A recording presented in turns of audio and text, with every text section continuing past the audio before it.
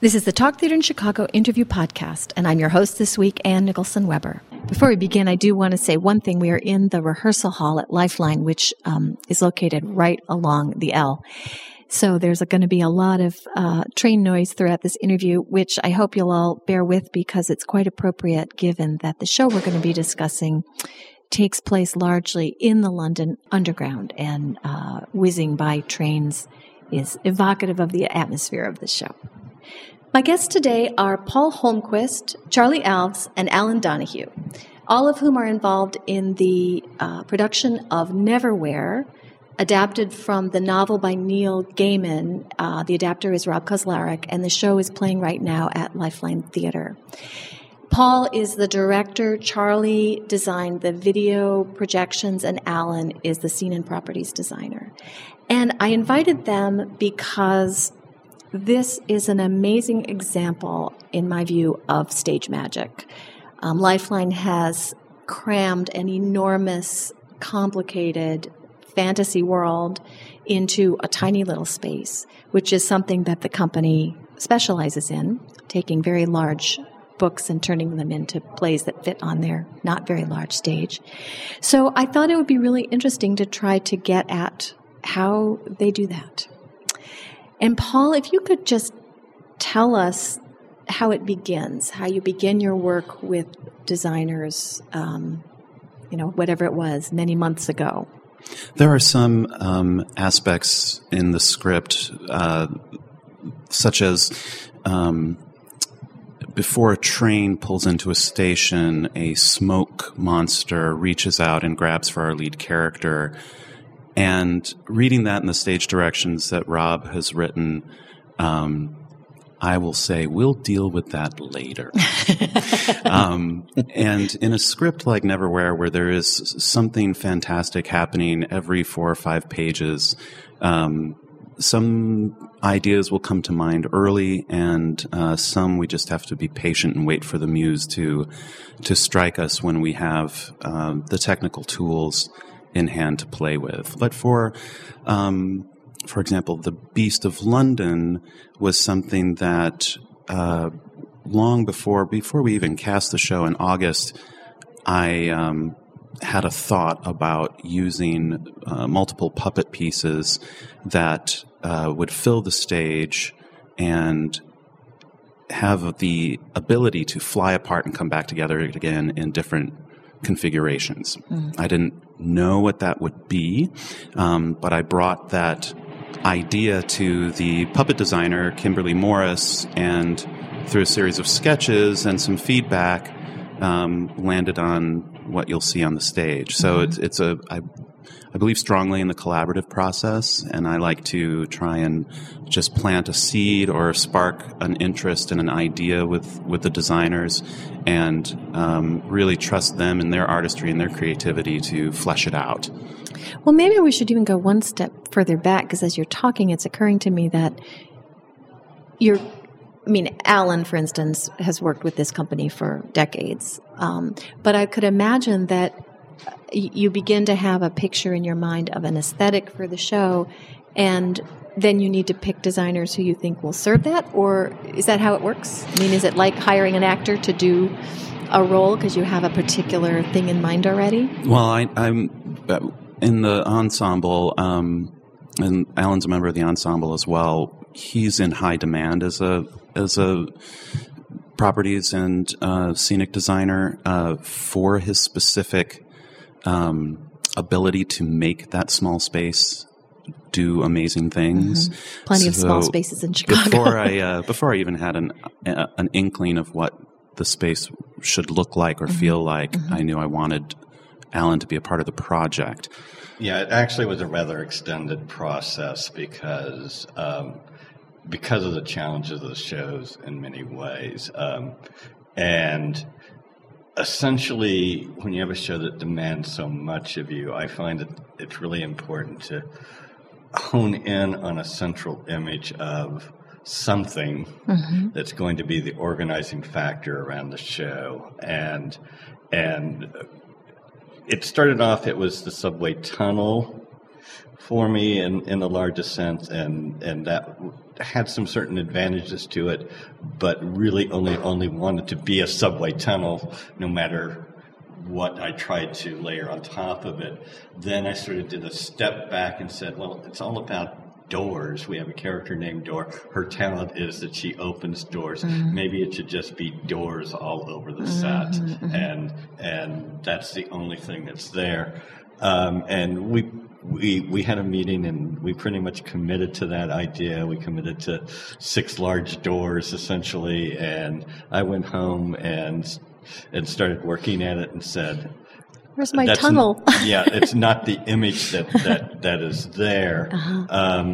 And so in the process of working on the show, all the designers have been bringing in images everywhere. You know, I from books, from the internet, from wherever, you know, I probably was in the neighborhood of 150 or 200 images I'd collected for myself, and then a certain number of them I shared. And so let me interrupt. I just have one quick question. Neil Gaiman is a graphic novelist, but I've never seen this book. Is this actually a graphic novel? Or are there illustrations? He's a writer and not a graphic artist. Uh-huh. He's known for the Sandman series, which is a graphic novel series. So he collaborated.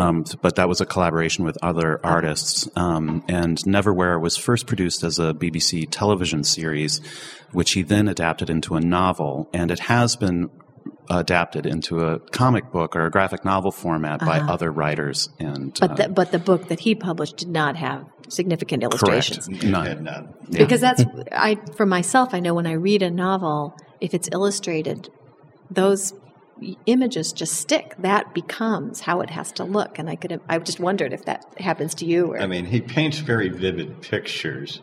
You know, the trouble with this show is the pictures are rather vivid, and they're rather unattainable. They're very specific. I took the book with me on a trip to London and looked at the actual locations in the book where he is on basically the west side of London and Soho, and he is in the British Museum, and he is in Trafalgar Square. But what we were really focusing on were some of the derelict tube stations that his characters occupy, and I think it was some of that source material that really fed Alan's imagination. Yeah, eventually we pulled into, I sent off to Paul, I said, okay, now this is really the core research, and it was probably 15 images, and you take at least 2 of them and put them together in a strange way, and you would have what this set was. Really what I did for the set was I didn't design any of the unachievable locales. I instead created a series of portals and entrances and exits to them. And so you could, it sort of, you know, you could play the center downstage area of our theater, and then you could turn, make a very quick exit, and make a very quick re-entrance in that. And then through the efforts of Charlie as a projection designer, Kevin Gawley as the lighting designer, maybe one little extra little scenic element, but hardly ever was it a scenic element. And a character saying, wow, we're here. We made the changes. And, you know, the strength of doing that is when you have the unattainable is like when you're in a novel and you read the descriptions and they're so vivid in that, and you create the whole world. You know, the audience creates the whole world. Then they get involved in the situation, the characters, the action that the character is involved in, and the locale really doesn't need to be there in this strange sense. How many places are there approximately, do you think, in this story?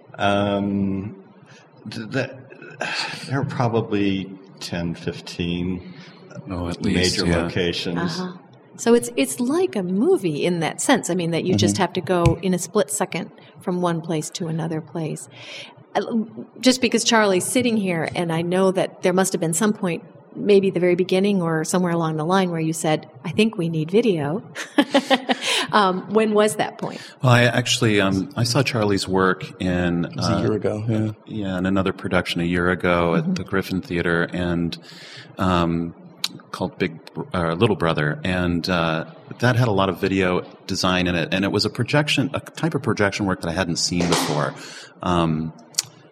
Typically, you see still images, but here I was seeing a lot of movement and images that were changing, and that got me excited. So I just asked Charlie to consider it and imagine that we would be just really working together very collaboratively. I just invited him to bring his paint box and to just play with stuff. And so when we were in tech rehearsal, I would say, can you do a little sparkly magic over here? Or can we do something over here? Can you put some flames in here? It was pretty cool. We developed a shorthand very fast. And it was a really cool shorthand because, like he just said, he's like, can I have a little sparkly magic here downstage left? And it's like, okay.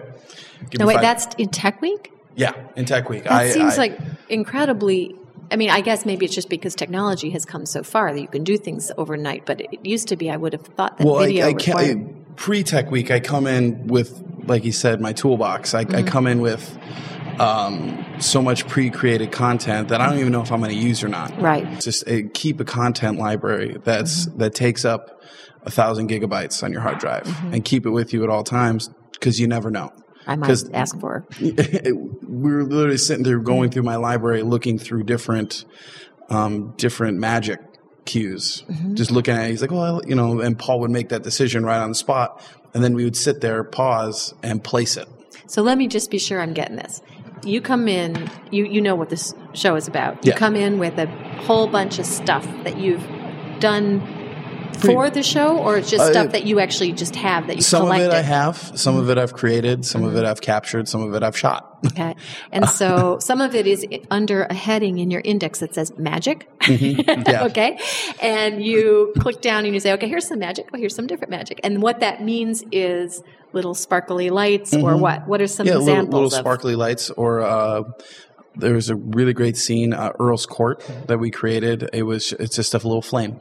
A little flickering flame, and there's 3 of them, and it's just something that I've had for a while that I've collected over the years, and so we ended up putting 1 in, and then we put 2 in, and then we put 3 in. It was great just to have this whole library of different kind of flames we could pick from. We're like, okay, this looks the best, and then all of a sudden we have this flame, and I think Kevin came to me after a week of having these flames in there and goes, you know what would be great? He's the lighting designer. Yeah, Kevin Gawley, the lighting designer, comes. It would be really great if we could have a little bit more red or yellow in that flame.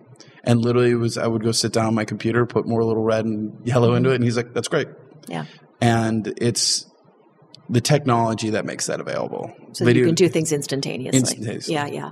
So, Alan, was the fact that there were going to be projections any part of your consciousness as you're designing a set? Do you have to make places for them to be or not?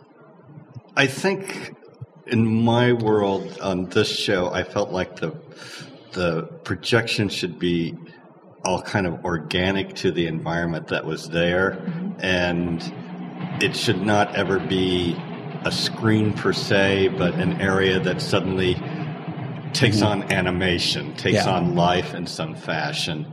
And so it really gave me a lot of freedom just to really concentrate on placement of objects in the space to facilitate action, because we just sort of said, well, if we can't shoot in a particular area, we won't shoot there. We can hit something else and create it there. And I think that was sort of a tacit understanding among, at least I gave myself that license that way. So Charlie's going to fit around you and not the other way around in this case. And that's how I like to work.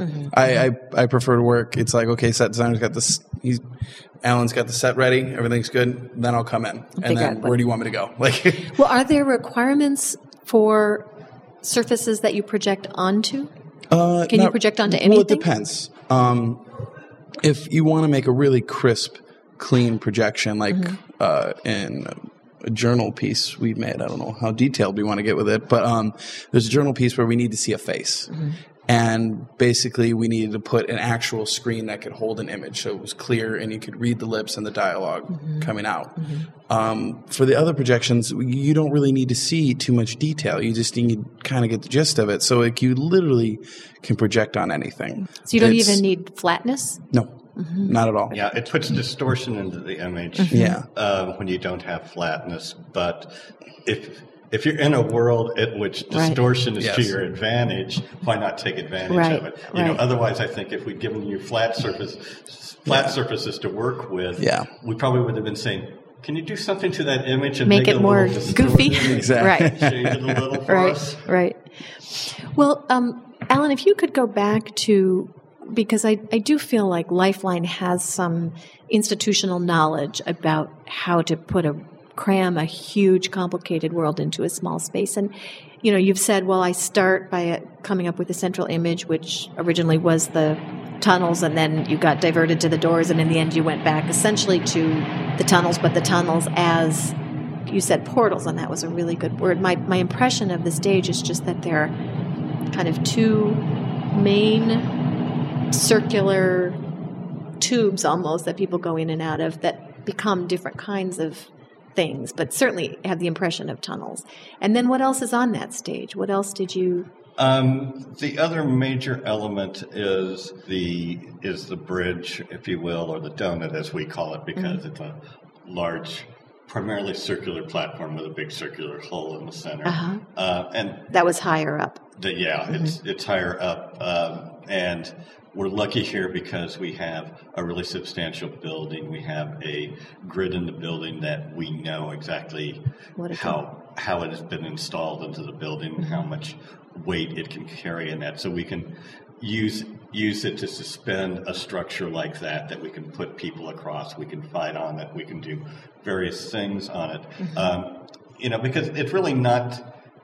I call this a journey stage, and essentially, you know, every theater that does any sort of epic and then moving from location to location, you want a way to go stage right and then go up something to get to a high platform that allows you to transverse to another location and then come down the other side. And it's making circles in the space. And everybody does that. And you have to find ways to make it interesting in that, you know. To a large extent, my basic rule is you try not to hug the walls as much as possible, because then the lighting designer has to light the walls. And as soon as you light the walls, it's harder to put them to say, well, they're traveling the road from the floating market to the maze underground, because you get too caught up in the fact that, oh, there's walls around them and structure around them, and you want to get a sense of more or less that they're lost in either. That's the word. Yeah, that's really interesting. That makes sense to me. So you want to get them pulled away from it, and that's perhaps the one thing I do different than most of the other designers I see work here with when they're doing their journey sets is they have a tendency to hug the walls because the directors are asking them for more space to do battles in or whatever, and I try to clear the floor space by supporting from above, and then allows me to push out into the space and create more space for the travel. Yeah, that made a lot of sense, and that was really interesting.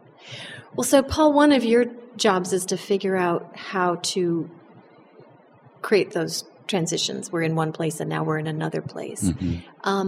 And what is your vocabulary, so to speak, to do that with? What are the elements that you can use to create a new place?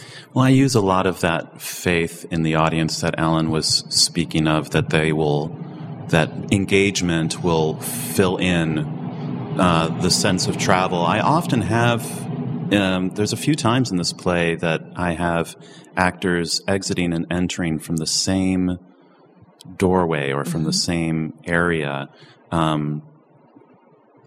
But there's something about the perspective of movement for me, in a spatial sense, that having people pass you on their way out and then enter from behind you on their way back in, that you're traveling, you get a sense of traveling with them.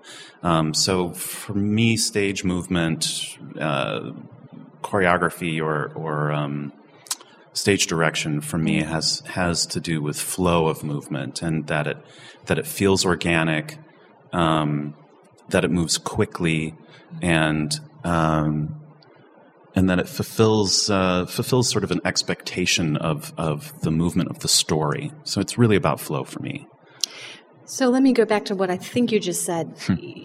It might be counterintuitive, or you could expect it to be confusing if someone goes off one way and comes back from the same place, but actually that's not what happened there. It's a whole new setting that they haven't come back into the same place they were in. Right. So it gives the feeling to me when I see it happen that the whole world has revolved around, because I see them exit, they come right back at me through the same spot. It's like I've made the journey with them, or the world has moved around. Or we're me. looking from the other camera angle or Right, something. Yeah. right. I mean, it's hard not to think about some of this in the vocabulary of film, because we're so, because there are these quick cuts and there are these huge, jumps in space and not so much time actually, but certainly space.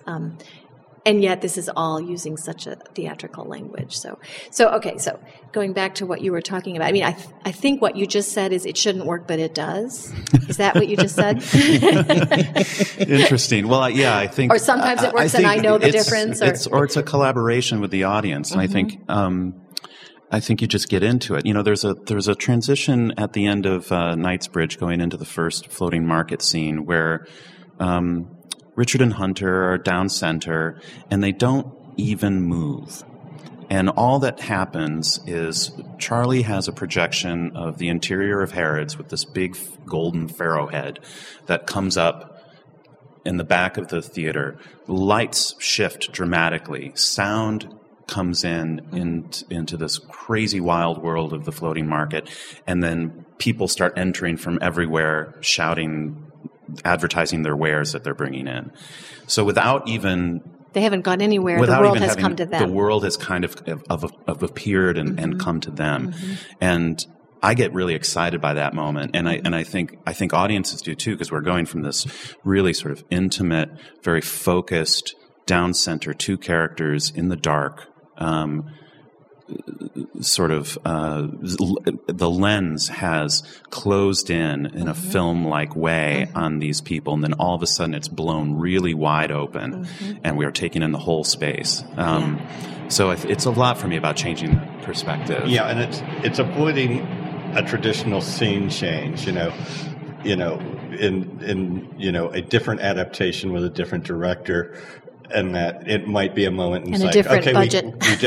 we just ended the bridge scene, so we'll go to black, and then we'll bring all this stuff out. And in the meantime, we'll have gone off stage, and then we'll bring them in somewhere else, and you lose all the momentum. Yeah. Here, you have the sense, and they have gone through this intense moment, and then suddenly, because the sound comes in, the projection comes in, the lights comes in, you don't have time. You have to still be with them, and they can bring in the objects that would be the set change, and it would take us 20 seconds to do, and it would be dead time on stage. But because it's happening in this transformation of the world, that these people bumping in with their long sticks and poles and getting caught in the door, and that just becomes part of the moment, And so those 20 seconds become excitement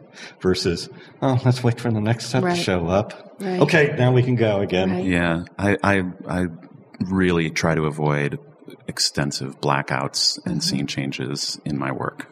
I suspect that audiences are less and less tolerant of that because we're so steeped in film and television, in media where you just never have to wait for anything. You don't have to wait for a person to cross the room.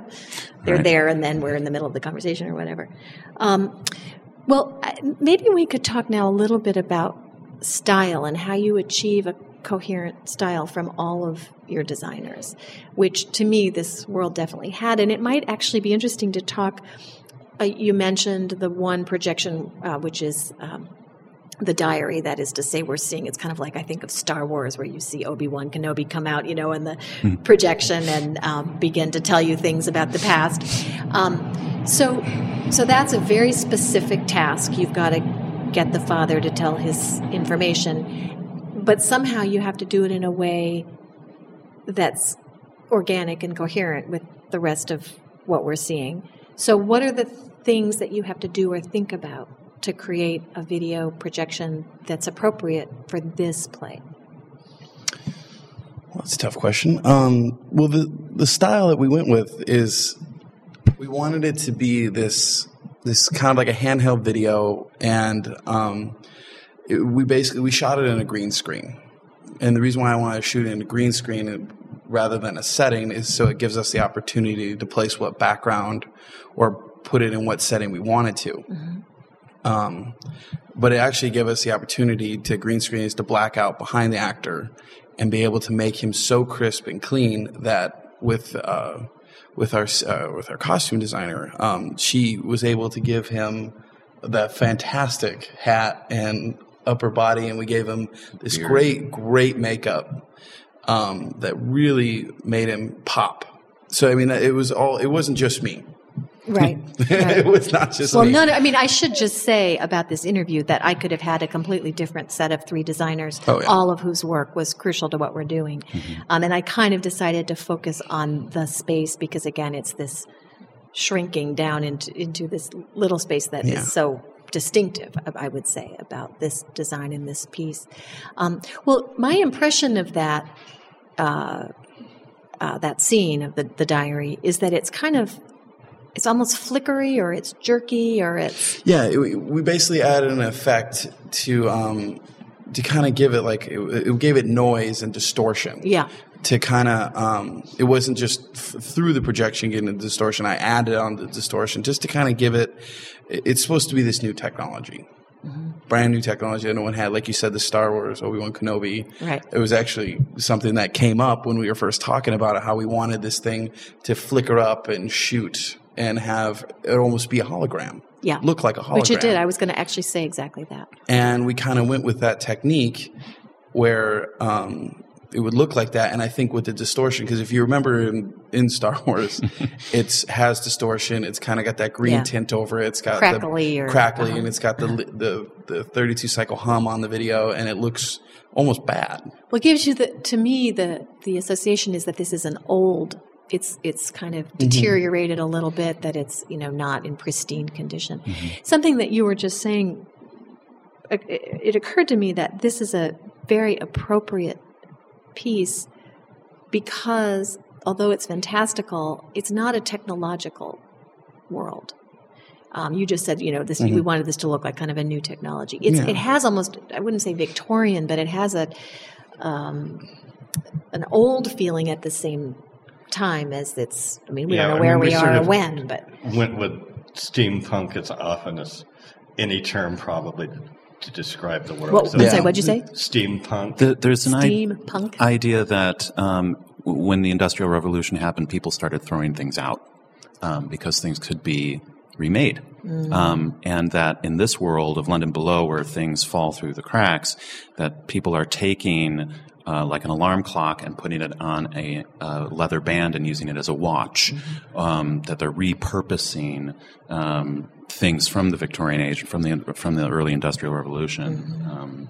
Definitely, there's a feeling that this world is behind in time. I mean, it was particularly in Elizabeth Whistler's costume work that probably showed most that almost every character was layered in some motif of things that had been collected, things that were special to that person. And many of these characters are supposed to be hundreds of years old too, so we wanted to have that sense. They're still dressing as they did in their youth, velvets, but frayed and Right.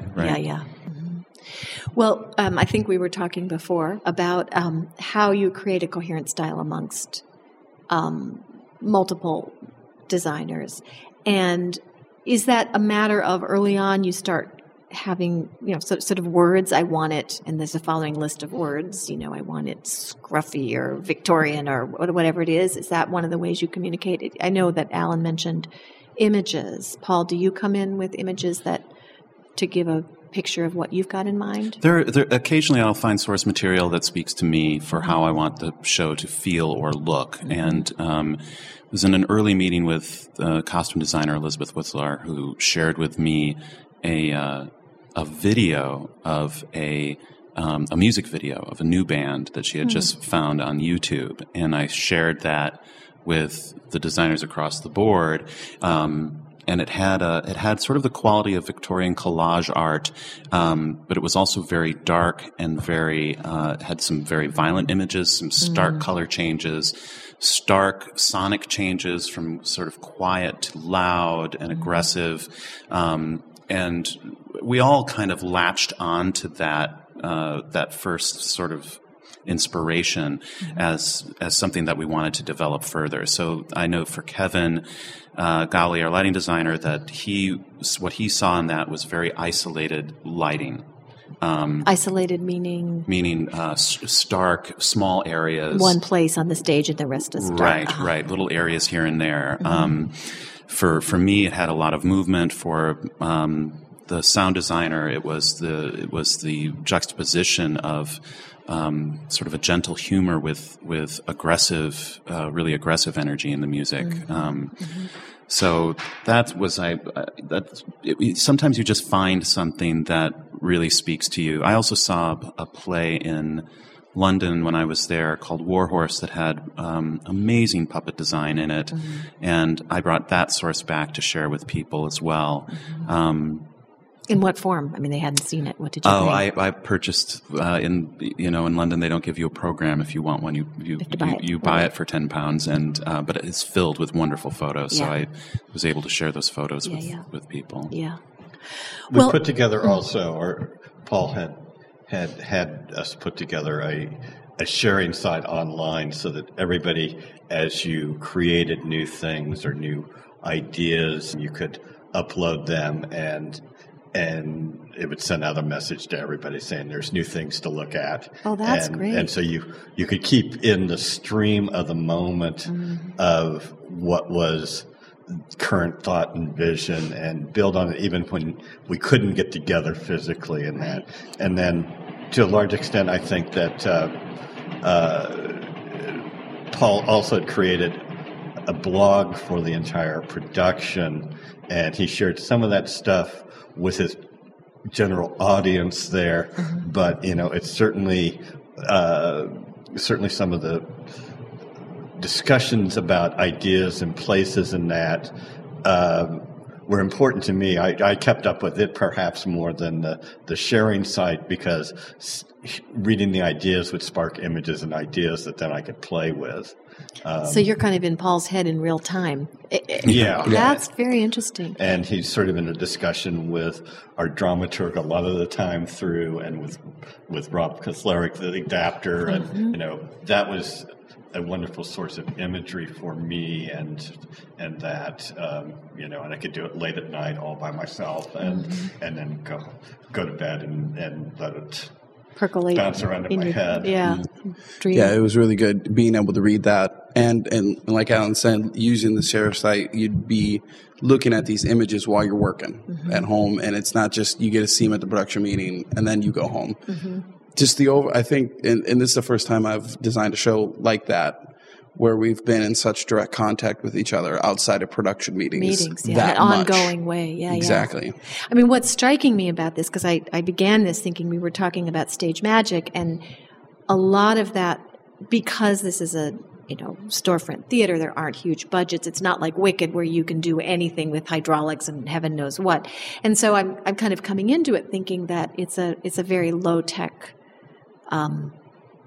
vocabulary you have, which is mostly true. I mean, you're using puppets, you are using projection, but mostly it's just the lights and the fabrics and the actual scene and so forth. But what I'm hearing about, which I would have had no idea about, is that the technology becomes hugely important in the way you communicate. And you were talking, and the speed with which you can do things, because like Alan, you were talking early on, Charlie, you were talking early on about how you could fiddle with your video right then and there in the tech rehearsal, for instance. So there's this technology underlying it that's not actually on the stage. That's pretty interesting to me. Anyway, there's too much to talk about, but it's I think just a wonderful example of what a relatively small budget theater in a relatively small space can achieve with enough imagination and collaboration. So thanks so much for coming to talk about it. Thank you. Thank you.